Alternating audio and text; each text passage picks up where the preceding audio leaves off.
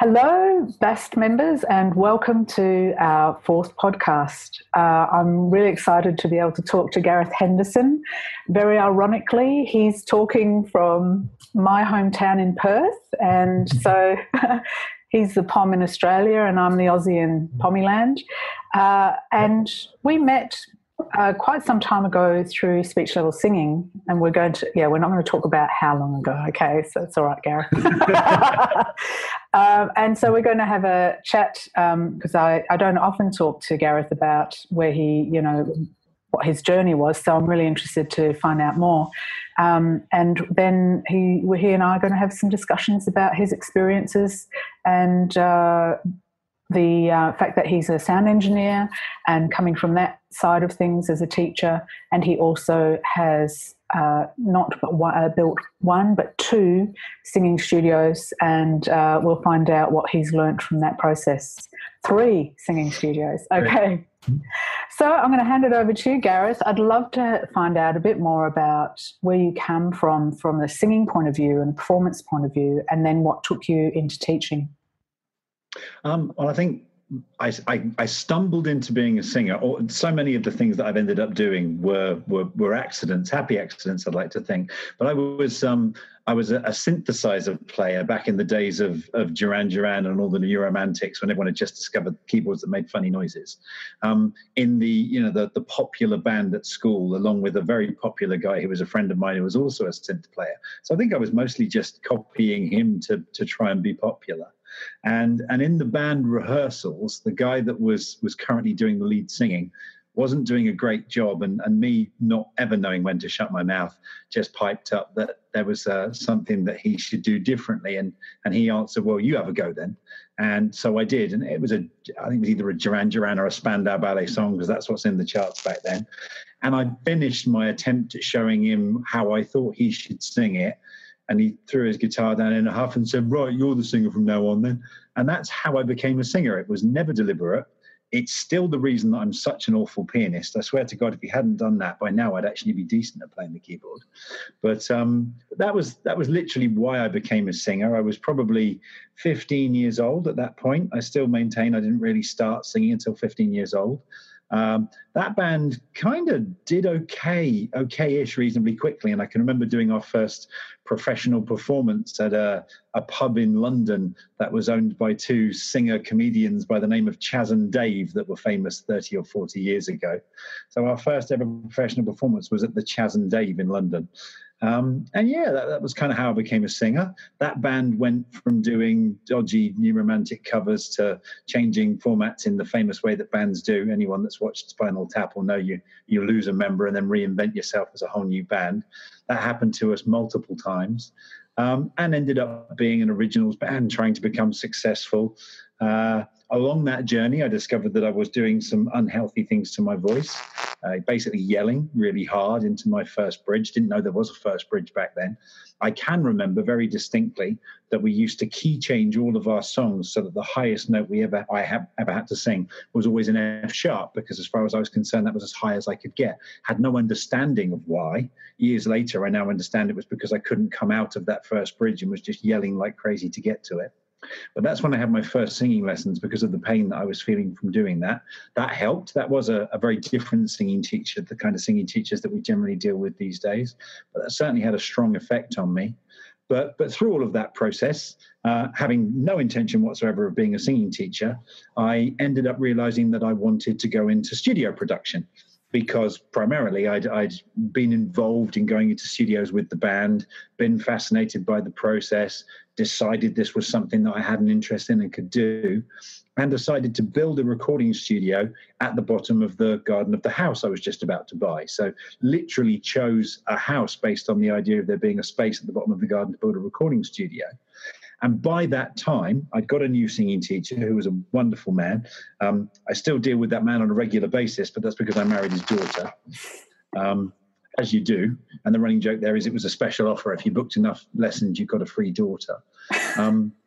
20, 22 years later, we're still together. So I'm not sure how many lessons I had to pay for, but it was worth it. But my father-in-law by then persuaded me that building this teaching business was going to take longer than I expected, and that potentially I should try and augment my income by singing teaching. So once again, yet another accidental career. It was never designed to be deliberate. It was a way of filling in and building an income until I did my real job of being a studio engineer. And inevitably, the weirdest thing happened, which was that the singing teaching took off at a very dramatic rate. At that point, I still had a day job, and I was literally just offering myself to be available for the odd singing lesson. And from that first singing lesson, within 6 weeks, I had to give up my day job because I had too many students. At that time, there just seemed to be a fairly dramatic demand for contemporary voice teaching. We are talking a long time ago, and I guess things have changed. There's been a real significant change in the fact that people consider teaching contemporary voice to be a valid thing. But I certainly struggled to find my contemporary voice teacher back then. And when I launched myself as a contemporary voice teacher in Southampton, down in Hampshire in the UK back then, there didn't seem to be any others. So I got dramatically busy, which kind of put my recording studio on hold for a good number of years. And I got busy, and it was good, and life carried on as it was. And then I met a lady who'd previously been a fairly successful #1 artist, a lady called Yaz, who sang the song "The Only Way Is Up." And I met Yaz, and she wanted to record an album at my recording studio. And that meant that I didn't have enough time to deal with all my students. And I didn't want to damage my teaching business. So I realized I needed another teacher. And I was very, very fortunate that someone had introduced me to a lovely young lady by the name of Katie Holmes, now Katie Holmes Smith, who's probably popped up in a number of the Bast and I Sing publications. Wonderful, and just phenomenal singer, who's toured the world now as backing vocalist for Adele and Leona Lewis and Kylie and all sorts of things. Back then, she was a young lady who was starting out as a singing teacher, and I asked her if she'd come and teach for me, and she did. And we had a wonderful time, and she was just fantastic. But even that just seemed to skyrocket. She brought in yet more pupils, as well as the ones of mine. And we needed more teachers. So I started approaching students of mine that were, really wonderful students that I had a great relationship with. And the first two, of course, famously a young man by the name of Steve Giles and another by the name of Chris Johnson, have also gone on to be rather wonderful and very successful and knowledgeable singing teachers. But I think it was Steve that basically questioned how I was going to teach him to become a singing teacher. And I was doing very well at my singing tuition, but that question really floored me, because everything that I was teaching at that time was pretty much made up. Now, that sounds terrible, and it was made up with the best of intentions, and I'd like to think it was made up semi-systematically, in that I would do something that another teacher I've since valued described as putting his voice on it. So if a pupil would have a problem, I would attempt to emulate that problem and see if I could see what they were doing that was different from the thing that I was doing that was working. And I would try to backwards engineer it. But you can't teach that to another teacher for them to go and use. So I realized there was a massive hole in my cunning plan to show Steve and Chris how to be teachers, and what we needed was a system. And someone had mentioned the words speech level singing to me, and I think the internet was just about working by then. This was, goodness knows how many years ago, dial up. And I think I did some research and found out that there was this gentleman by the name of John Henney coming to London to do this speech level singing thing at a place called VoxBox, which you'll remember well. Mm-hmm. And I clearly didn't need to go, because I was so busy as a singing teacher that what would I need to learn? I must have known everything. So I sent Steve, I think Chris went with him on that occasion, but off to do this course where he was going to learn stuff. And he came back with such an immensely glowing report of this incredible experience that he'd had, that I realized instantaneously that if I didn't jump on this bandwagon fast, I was going to be the least knowledgeable singing teacher in the room very quickly. So I got in touch with the people up at VoxBox, and I made sure that I was going to be able to come and learn from these people as well. And that's how I began at that point. I'm not sure how many years I've been teaching by then, but a significant number of years. I actually finally found out how to be a singing teacher. a fair few number of years into my career. And that's still, that particular revelation for me is still a spectacularly important thing that a lot of singing teachers need to realize. You can be a very sincere and very successful singing teacher and still not actually know what you're doing. Yeah. Because unless somebody has really imparted a breadth of knowledge to you, you're still kind of making it up, even with all those wonderful intentions. I don't necessarily think of people that are doing what I used to do as either insincere or irresponsible, because if you don't know what you don't know, then you don't know it. But once you become aware that information is out there, then it's something that you kind of need to get on top of. That began a mind-blowing journey for me in terms of what I learned, and it had a significant effect on where my business went, I suppose, in a number of different ways. At that time, that building at the bottom of the garden had become a recording studio that had myself and one other engineer working in it. But thanks to building another little bit on the front of it and then converting a garage, I think we ended up with a total of 5 singing teachers in shifts, not all working at once, but 5 singing teachers and 2 studio engineers working from my home, which became complicated. So I ended up having to move that studio to the studio that you were thinking of when you talked about my studio. So effectively, the studio you're talking about, which was River, was my second attempt at building a recording studio. And of course, now that I'm over here in Perth, my third. So yeah, a few times. Made pretty much all of the mistakes you could possibly plan on making. So highly knowledgeable about the mistakes.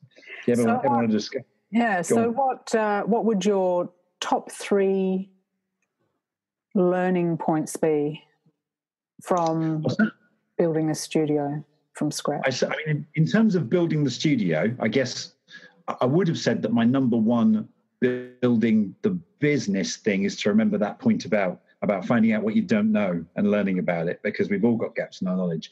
But that one isn't to do with building the physical business. Certainly, the arrogance that I think I showed in deciding to go from an easy thing and building at the bottom of the garden where you've got no business rates, where things are just simple, jumping from there into what I perceived to be an easy movement into this great big building that I was going to spend an enormous amount of money turning into something that it wasn't. There's certainly an eye-opening level of things that you, or at least that I, didn't anticipate you were going to spend money on. Business rates is a dramatic thing that if you've never paid them before, and I hadn't, my business rates ended up tripling within a week of opening the studio, because the refurbishment that I'd created to the studio changed its value and its category of use so significantly that what I anticipated as being my business rates literally tripled overnight and ended up being only very small amount less than my rent. So when you think you know what your running cost is going to be month to month for your new business, allow for the fact that your business rates could be more significant than you imagine. And then, was that because you had the recording studio? No, it's because I refurbished it, because it went from being what was effectively an empty warehouse into being divided up into separate spaces that were sufficiently, for want of a better expression, plush. They were nice. They were no longer warehouse. They were then deemed to be offices, and the rates on a bunch of separate offices, where had once been one big wide open warehouse, was significantly different. The usage of space and the definition of the separate space was reassessed by the local council, and tripled the rates. So how could you have circumvented that? Couldn't have circumvented it. Needed to have known it and didn't. Right. Okay. So how really could you have known that then? Yeah, I don't think. I suppose the only way I could have known that is maybe I should have asked similar businesses. But hey, were there any similar businesses in my area? No. I was leading the charge there, so I could have asked Voxbox what they were paying up in London. But that would have been different anyway, because they were paying London rates. They weren't paying Southampton rates. But I guess if you could attempt to find the nearest equivalent to what your new business was going to be and attempt to find out what their rates were. The other thing I guess I could have done is I could have had a discussion with my local council about what things would impact the rates. And brutally honest, I was in that situation now. It's gone through my head, and then I've quietly told myself to behave, that if I wanted to do something vastly similar to that over here in Perth, one of the first things I would do is to contact the local councils and find out what all the things that I didn't know were going to be, because there will be different systems for the rates and stuff everywhere locally. So just if you're going to do something like this, discovering what the implications for the hidden costs would be. I didn't know, for instance, when you're at home and you pay your rates, included in your rates is refuse collection. When you pay business rates, not. So you have to pay a bin service to come and pick up all your bins. And so that's a new cost. When you've got toilets in a commercial business, you're supposed to have sanitary towel collection and stuff, which again, if you're going to hire a service to do that, is going to have a cost. There's all sorts of things that you basically don't see coming when you move from a home business to a commercial business. And those things had a very significant effect on the costs. Now that in and of itself would not have necessarily taken that business from financially viable to not viable, but it certainly did have a massive impact. Of course, along the lines there, I was also physically refurbishing this building. The building was rented from a landlord on a long lease. I think it would be deemed some form of crime to describe my landlord in unflattering terms, but I think it's probably reasonable to say that my experience of that landlord and his straightforwardness with dealings turned out to be not the case. And he pulled some stunts like building in a clause where he could charge me an insurance premium that was not capped. And once again, that insurance premium that he managed to find a way to charge me quadrupled in the first 2 years. Quadrupled. And that ended up being a very significant amount of money, £2,500 in insurance premiums for that bill, having started out at 600. So those are the kind of things where, again, I wouldn't have seen that coming, but now I would. And if somebody else was going into a commercial premises, that's something else I would point out to them. Construction costs, you go into any kind of construction these days, you really should have an expensively drawn up construction contract. And I've learned that the hard way. You assume that a letter that's got an agreement on it about what work is going to be done and how much that's going to cost and when it's going to happen, you assume that counts as a contract. But actually, construction contracts lead to a lot more pages than that and have far more significant clauses. And the fact that my construction process didn't go particularly well in terms of them trying to charge me additional fees for all sorts of things that they couldn't and shouldn't, did end up in a it wasn't a high court, but it was certainly a court battle that cost me a massive amount of money.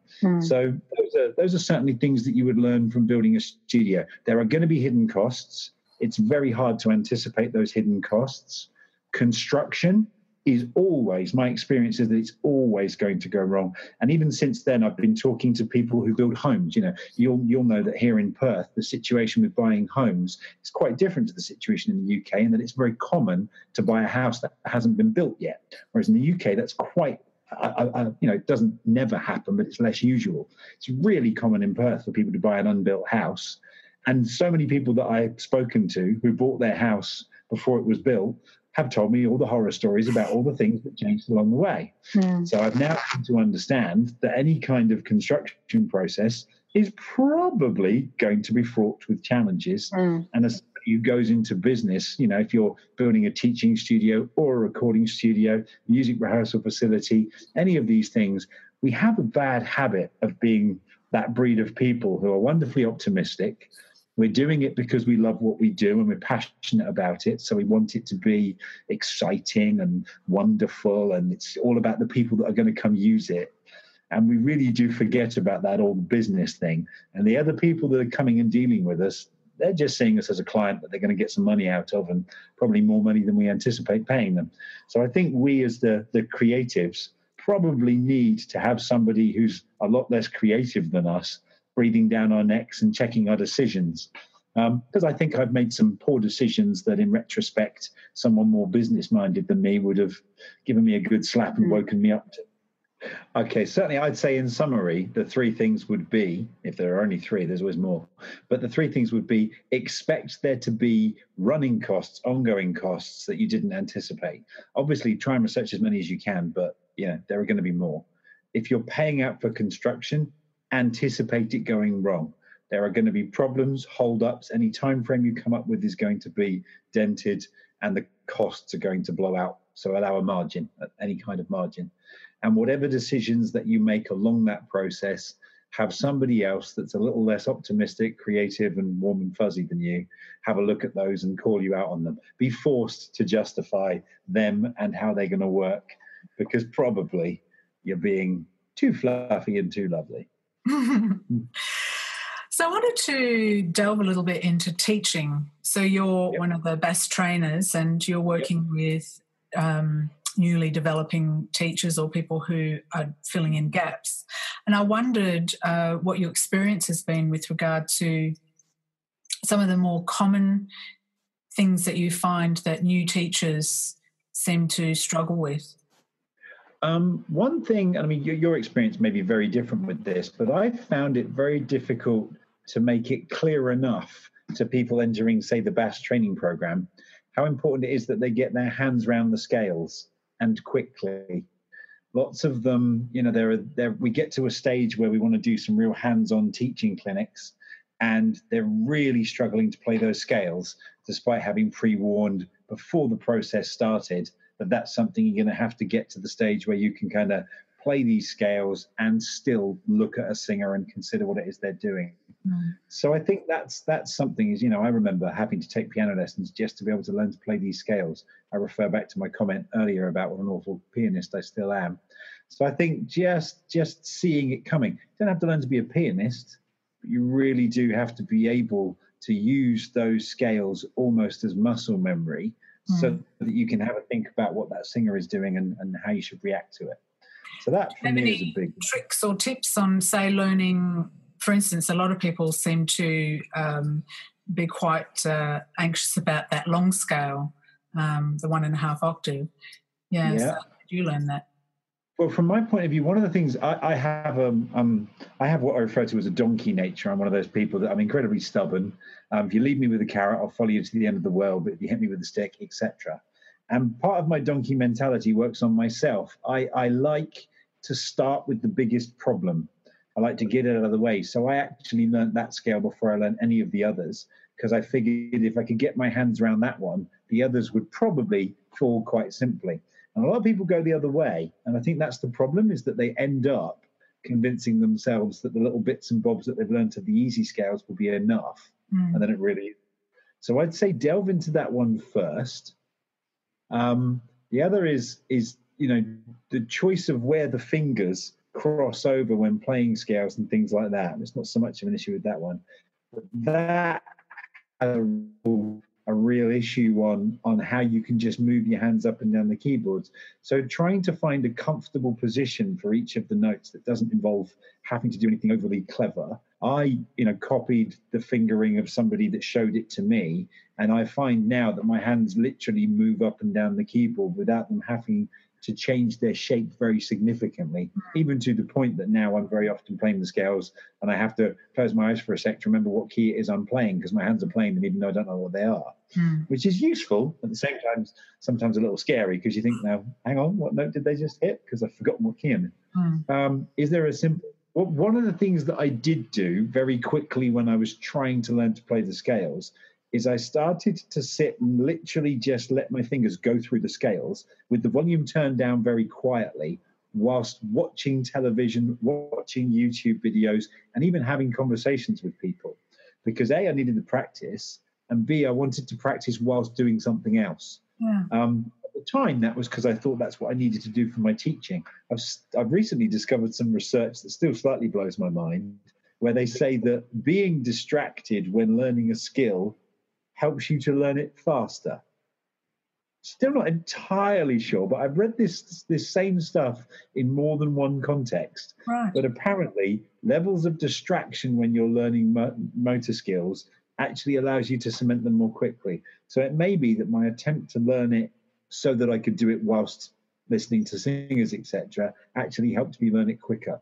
So that's one tip I'd say. You know, if you're a newbie teacher learning those scales, don't be afraid to stick Facebook, YouTube, whatever your chosen poison is on, and just let your fingers do the walking whilst you're doing that. That's interesting. I like that. I sometimes tell students who are trying to play the guitar and sing, or even the piano and sing, who aren't used to doing the two together, to blindfold themselves or to do it in the dark. So they start to feel their way around. So it becomes more, more like a kinesthetic thing rather than a visual thing. It's about a position. It's about where the fingers are falling, not where you see them. Yeah, I agree. Great. So what things do you wish you'd known in reflection about teaching singing right from the beginning? So can I qualify? Do you mean about the technique of teaching singing or about the job of being a singing teacher? Both. Okay. Both. So let's start with the technique and the pedagogy of teaching. Yeah. I mean, this one's semi-obvious, but I wish I'd realised that there was one, because like so many singing teachers, I would hazard a guess that 50% plus of singing teachers don't have a pedagogy. They're probably good singers. They've probably learnt to sing and people have told them that they've sung well. There's an enormous amount of singing teachers who've gone to a college or a university and studied voice as a subject and have finished that and assumed that means that they're ready to be teachers. So the first thing that I think is important, I didn't realize that I hadn't studied how to be a singing teacher. I'd studied how to be a singer. And when I realized how different that was mind-blowing. And some people will probably hear that sentence and go, well, I don't get it. How is that different?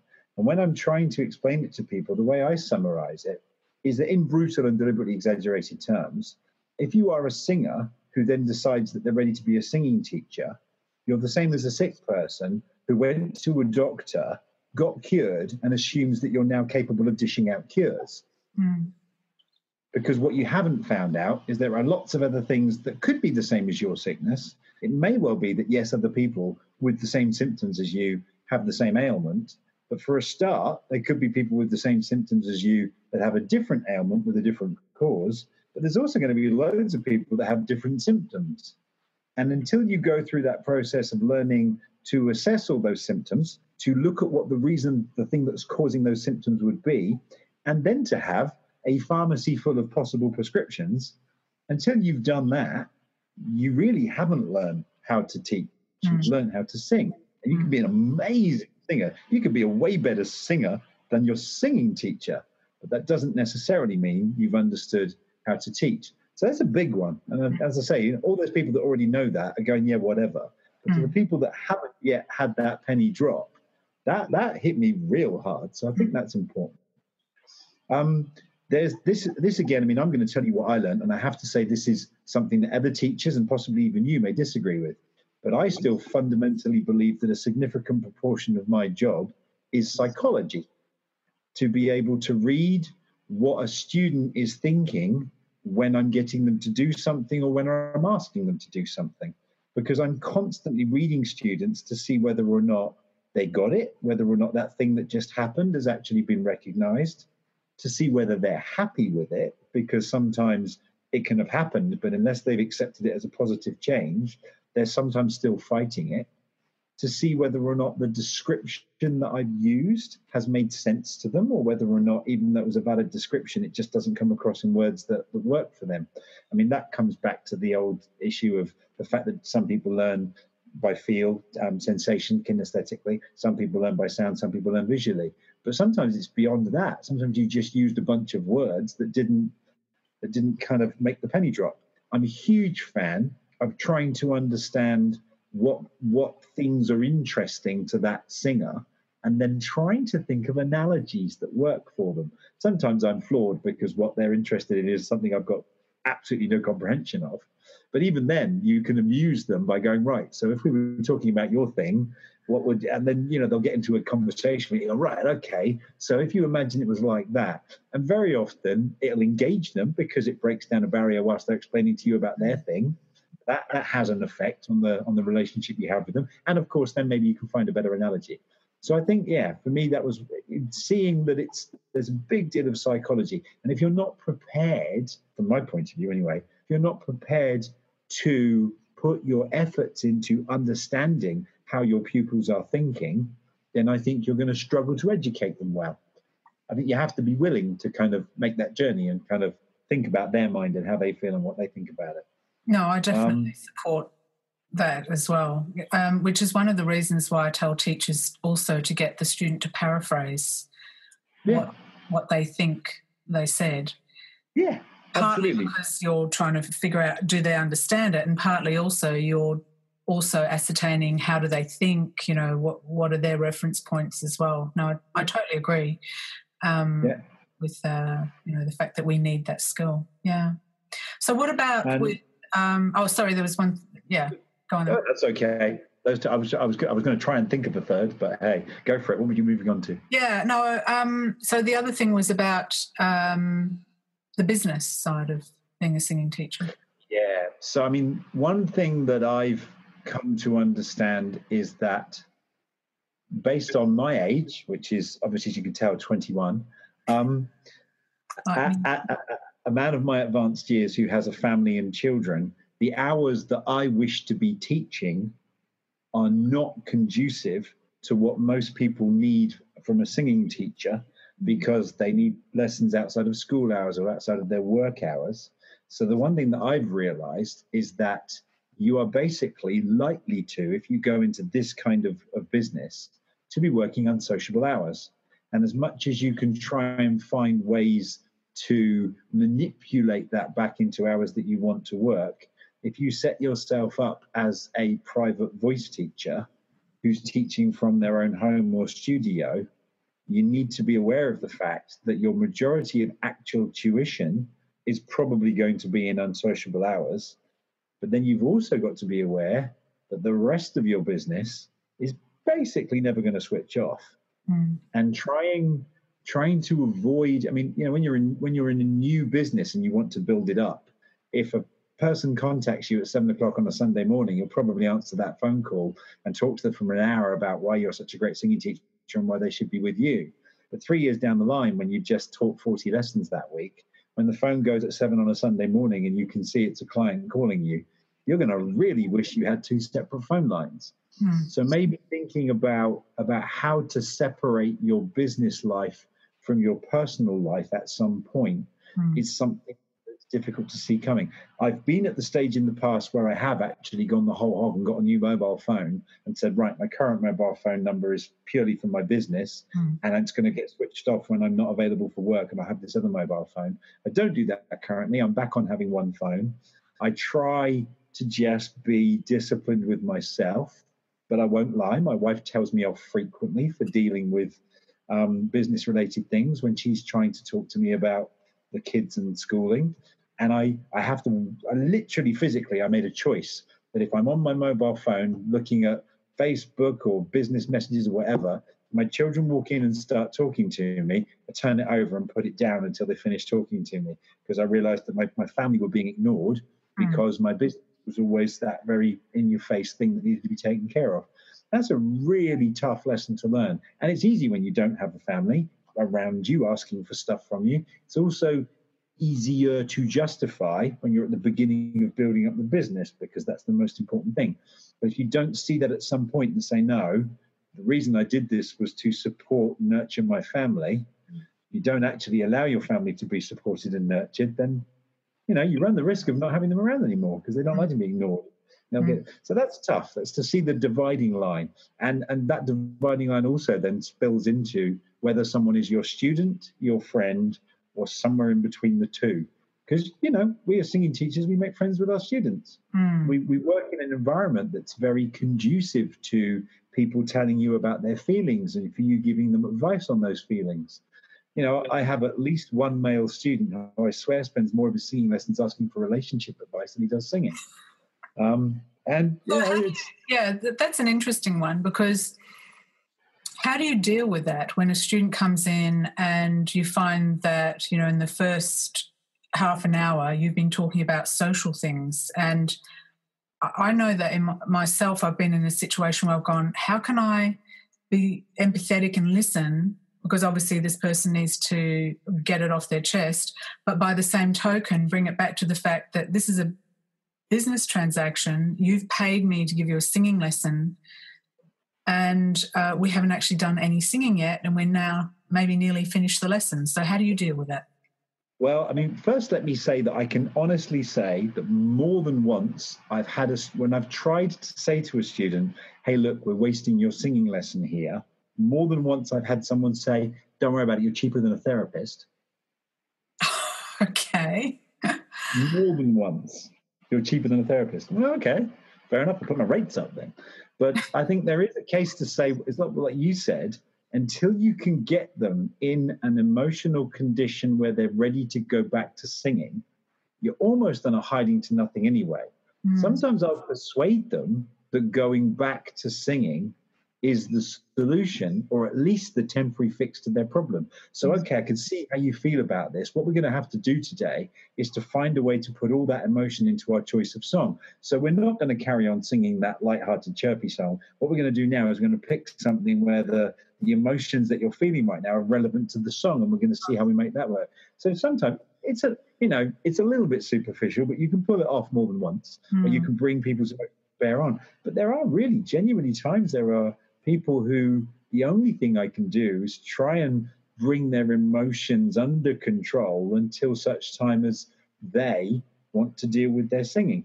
It's difficult because there were times in the past when I felt like I was charging people for something they hadn't had.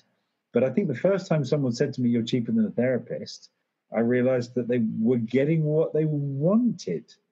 What I try and avoid is being the one who opens up the conversation about their social life. Clearly, at the beginning of a lesson, you go, so how's your week been? Did you get some time to practice this week?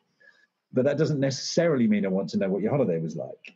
But if they then start talking about stuff and you can't bring it back under control, I have to not feel too guilty about it. And how involved do you get in the conversation? Do you just sit there and let them unload? Largely, actually give advice? With the ones that are unloading, I nod sagely. I worked out many, many years ago that sometimes allowing people to talk is the best thing. There'll be a point at which somebody potentially pauses because they're asking for some feedback. And then I try and give the most honest and dignified feedback I can. I often worry that some of the advice I give people is borderline rude or borderline cruel. But because I always try and make sure that I say everything with a careful kind of, almost fatherly tone. Look, you don't have to take my advice, but this is, certainly this is just my opinion, but, when I've got, like I said, the guy that's constantly telling me about the girlfriend that's doing things that are really upsetting him, when I have to say to him, look, I know this is going to backfire because I'm going to tell you right now you need to end that relationship, and next week you're going to turn up with her.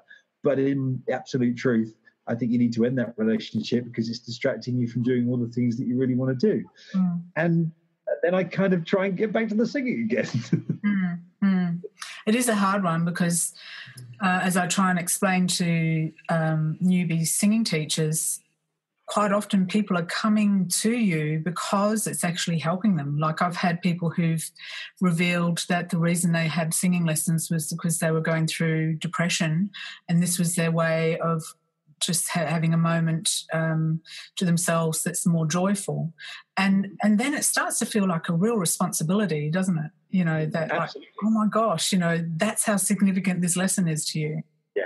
And I mean, you make a wonderful point, which, we could expand upon too much, but also we could expand upon too little, which is that when someone comes to you for a singing lesson, sure, if you're the kind of singing teacher that feels that the level of tuition that you can give is so valuable and in detail that you only want to work with those singers that are just about to win the voice, etc. I respect that. I know teachers who are like that and they feel that that's what their job is, and I totally respect that.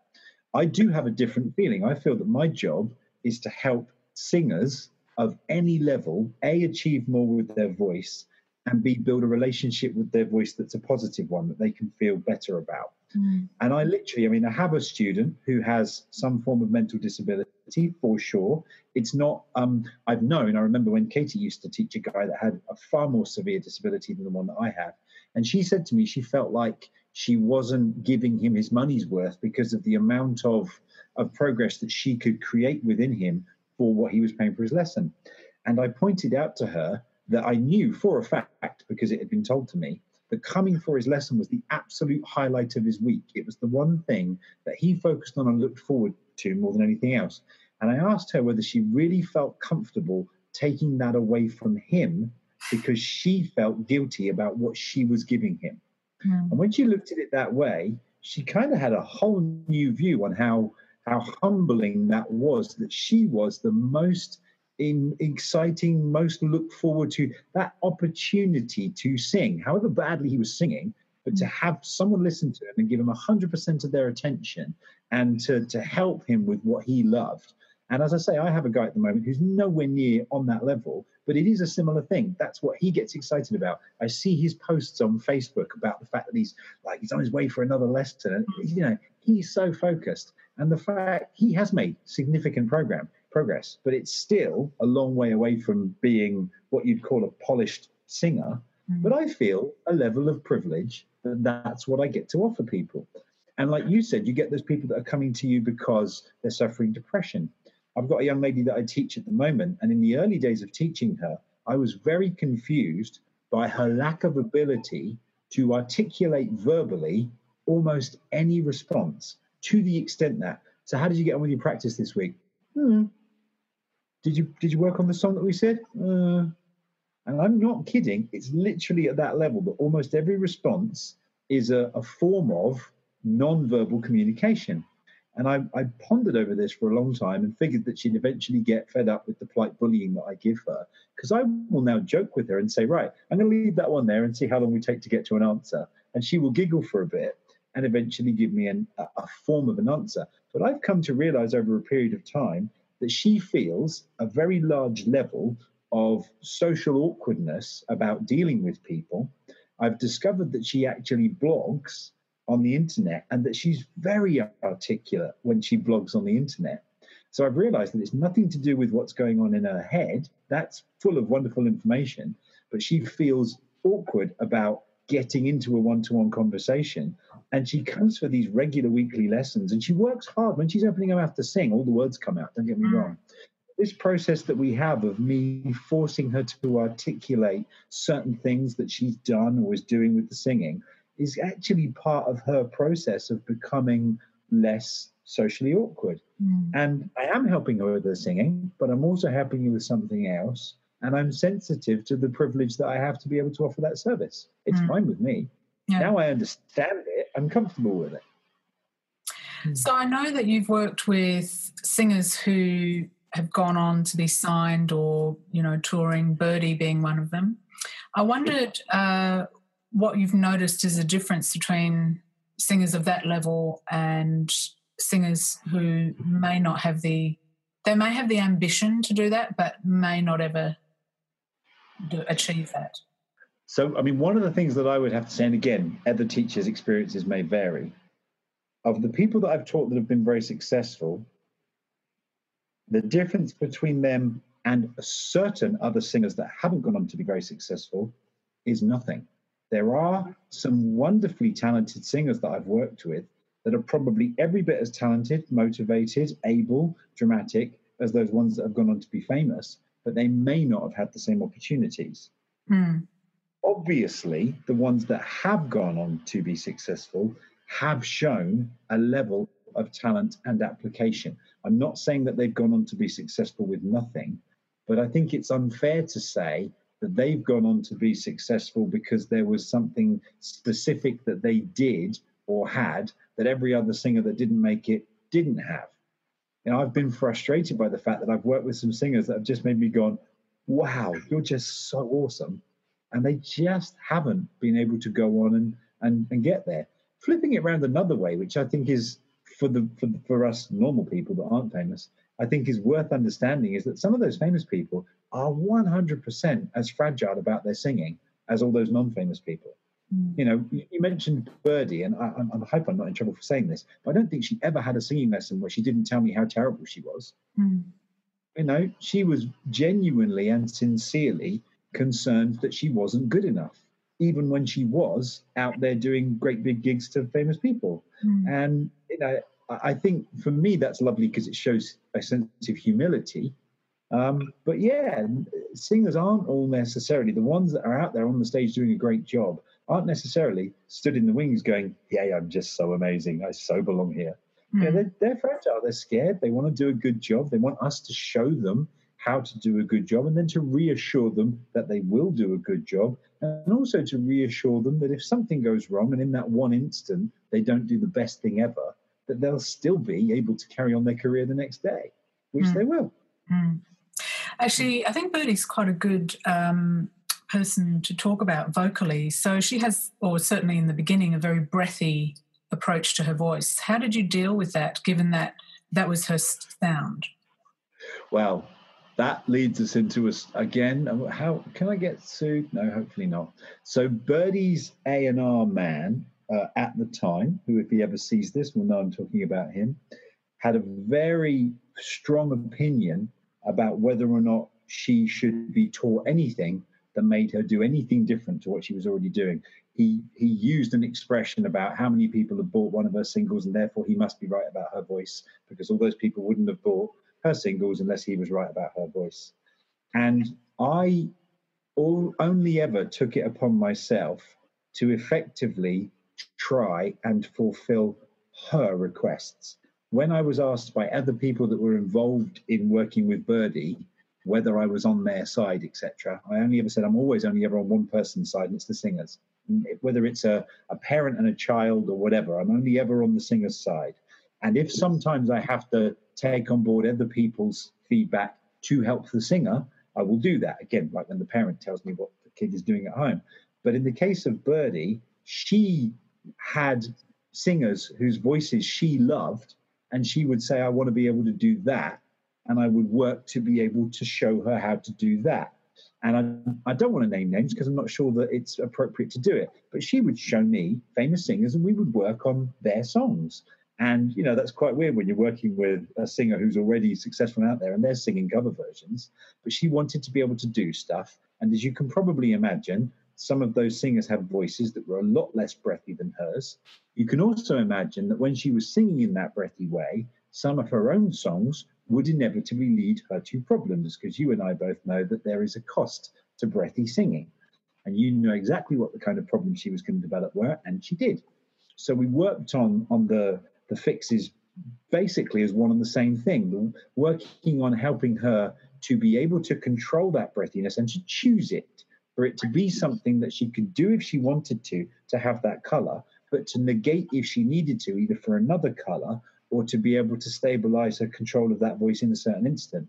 And we did that with scales and techniques, but almost driven by the goal of to sing songs that sounded correct when sung with that different coordination. And I'm still, as a smug singing teacher dude, very happy to listen to her third album and hear the strength in her voice now. She is not that young lady with that breathy voice anymore. She can be whenever she wants to be. She still has the control and the artistic creativity to do it.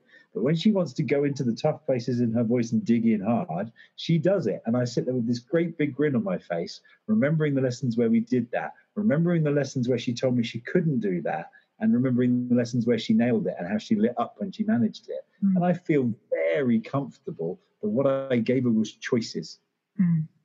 I love that. Yeah. And I think in general, that's the best that we can do really to our students, to give them choices. And I'll sometimes if a student says to me, yeah, but I don't want to sing like that, I'll say, no, but you may one day want to. And wouldn't it be good to have the choice? And also, what happens if you want to demo a song that you've written for someone else, but who has a different vocal style to you? At least you'll be able to demo it in the way that you think it should be sung. And then suddenly it becomes like, oh, yeah, that sounds like, you know, a viable idea, and they'll take it on board. Okay, so what are the most common things that you see in singers that come into your studio? I feel that there is a slight difference in what I see in terms of a vocal need that I'm working on since I moved to Perth than in the UK. So I'm about to describe something that I feel is slightly different. I see more people here, young ladies, because I teach a lot of young ladies.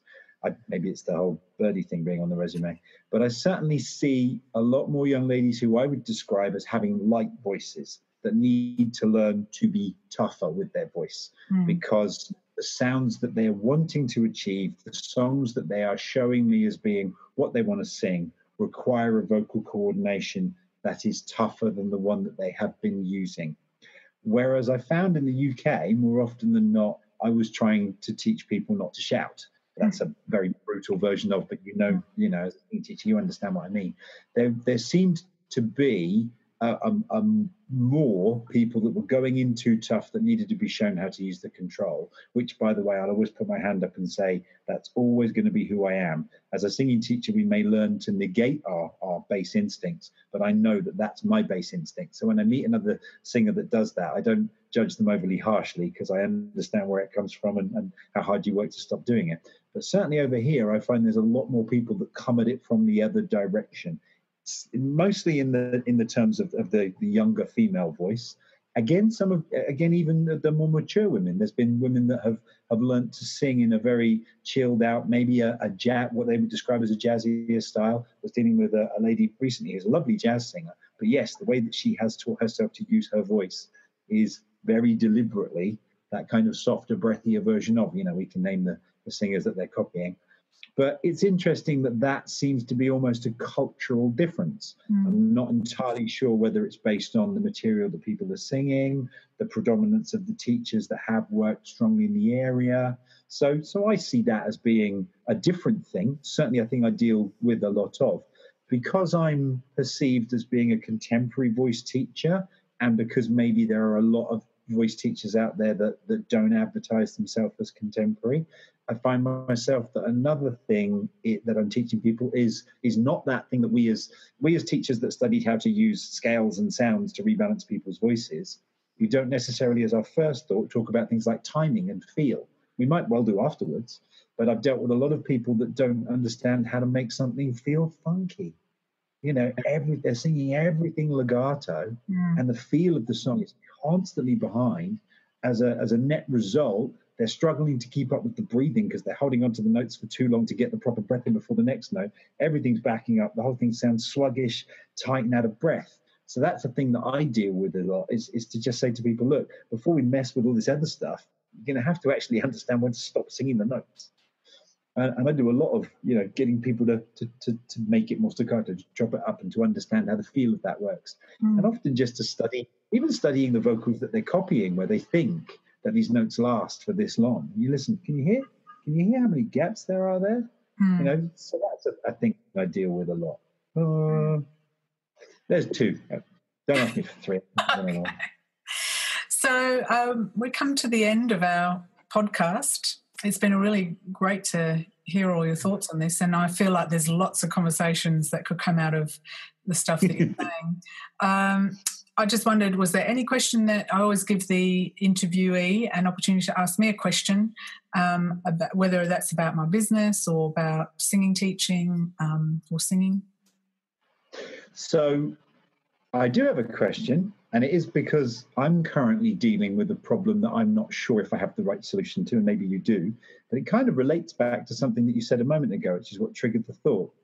And it's to cut to the chase, how do you deal with that moment when you feel 100% confident as a teacher that what you're asking a singer to do is the right thing mechanically for their voice, but when they do it, and you're like, yay, you see, that's it. They go, but I sound bad. How do you deal with the concept of them seeing it as an aesthetic, not as a function? You're 100% confident that the function is now correct, but aesthetically, they're not happy with the sound. How do you resolve that? Well, first of all, I find out what were they expecting? So what are they comparing it to? Is it compared to how it feels, to how it sounds, to what they were expecting, or what they want their voice to sound like, or what are they comparing it to someone else's voice? So I find out that, because obviously if they're comparing it to someone else's voice, then we have to bring it back to, this is your instrument. And whilst you might be able to get some of the functional similarities, no one is ever going to sound exactly like someone else. If it's because of their expectations of what their voice should sound like, then it might be a conversation of, well, what do you think your voice should sound like? And what is it about your voice that you don't like? And what is it about that sound that you didn't like? Then the other thing that I will often do is I'll say, well, let's look at the elements of good technique or whatever it is that our goal was. So if we're going to give it a score out of 5, I've given you a 5 because you were on pitch, you coordinated that correctly, there wasn't any inconsistency, you had access to vibrato or dynamics or whatever it is, and I'll list out the components. And then say, do you agree or disagree with, if we just tick off these little check boxes, did you achieve that? Yes. Okay. So whether aesthetically you like it or not will be based on what you're expecting. And also at the end of the day, maybe you won't use it, but you will have access to it if you need it. And if it's to do with vocal health, for instance, so a really good example is Adele, after she had her op, because she had a hemorrhage, her vocal folds were pristine, but she hated the sound. I don't know if she hated the sound. Actually, I know she didn't like the sound, and that was the thing that she complained about it. It was too clean. Well, if you're an artist and this is what you want, then I have to then figure out how can I give you that in the safest possible way. And so then it might be that I go, okay, well, functionally, everything was absolutely as it should be, given these criteria. But let's figure out how we can give you what you want aesthetically while still staying safe and healthy.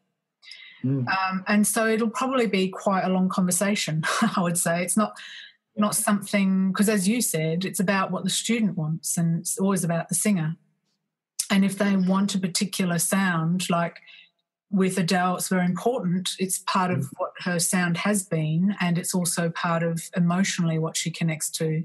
So is there a safe way of giving her that sort of coarser, growlier sound in a manner that's not going to have a negative impact? Or like you were saying with Birdie, are there certain places we can do that and then not do that, so that there's this balance throughout your vocal health, really?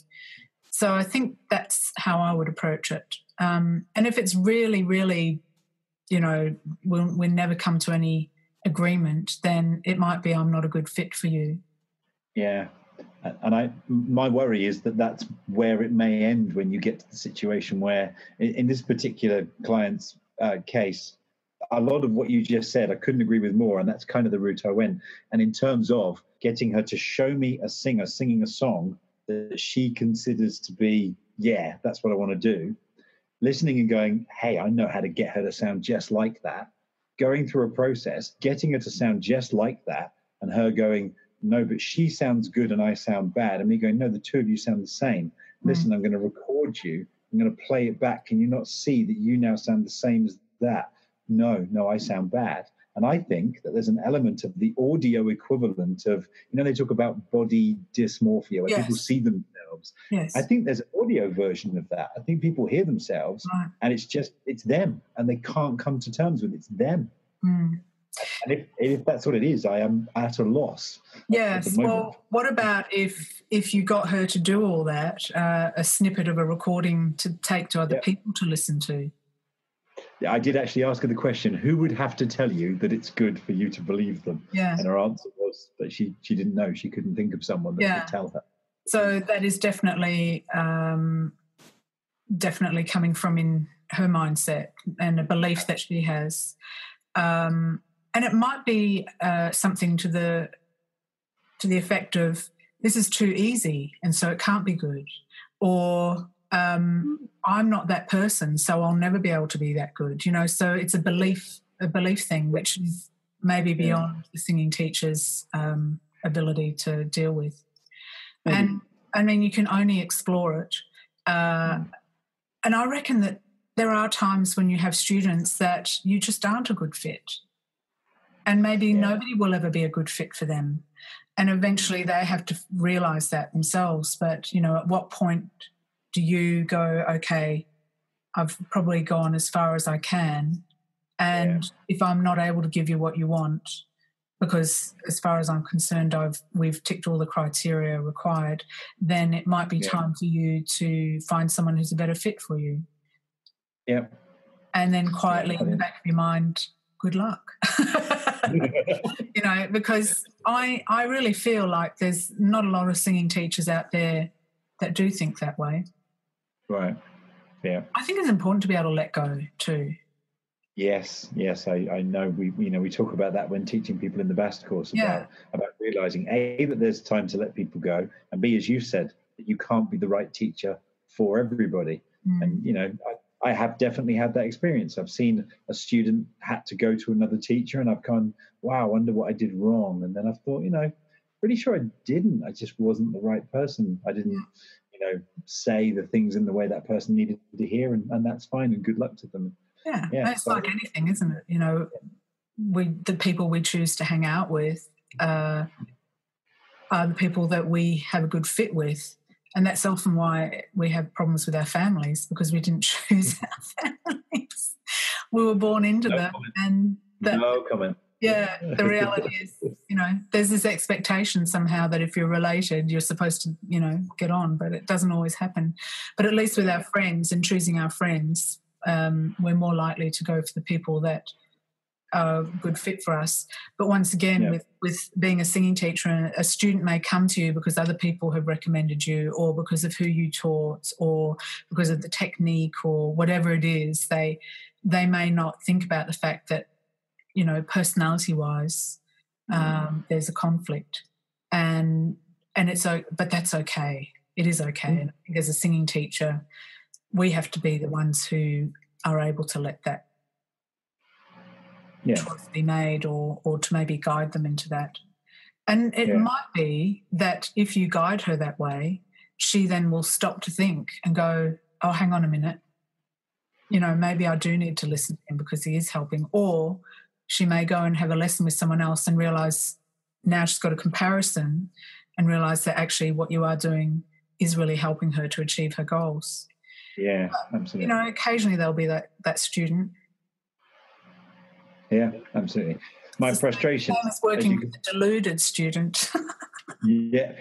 You can't hear they're out of tune and not in time, and, all of that stuff. And it doesn't matter how much you bang your head against that proverbial wall, they just never get it because they're deluded. Got one of them. Oh, excellent. Yeah, okay. Well, thanks very much for your time. Yeah. I think it's been really, really informative, and I love having these conversations. Me too. We miss not having you over here in the UK. Yeah, I miss not being able to come to the big teacher events. I think you've got a good one, an awesome one this year, haven't you? We do, the VIP one, which is happening not this weekend but the weekend after. So I'm wondering, I think that they were talking about actually doing a live streaming of it. So if we can get hold of any of the good stuff, I'm always very, very jealous. Well, the other option is to set something up over in Australia. Yeah, I think if I try and persuade the VIP crowd to come here, you can probably imagine how chuffed they'll be with that idea. But I'll give it my best shot. Okay. All right. Well, thanks very much, Gareth. And we'll see you around in the BAST forum and community. See you soon.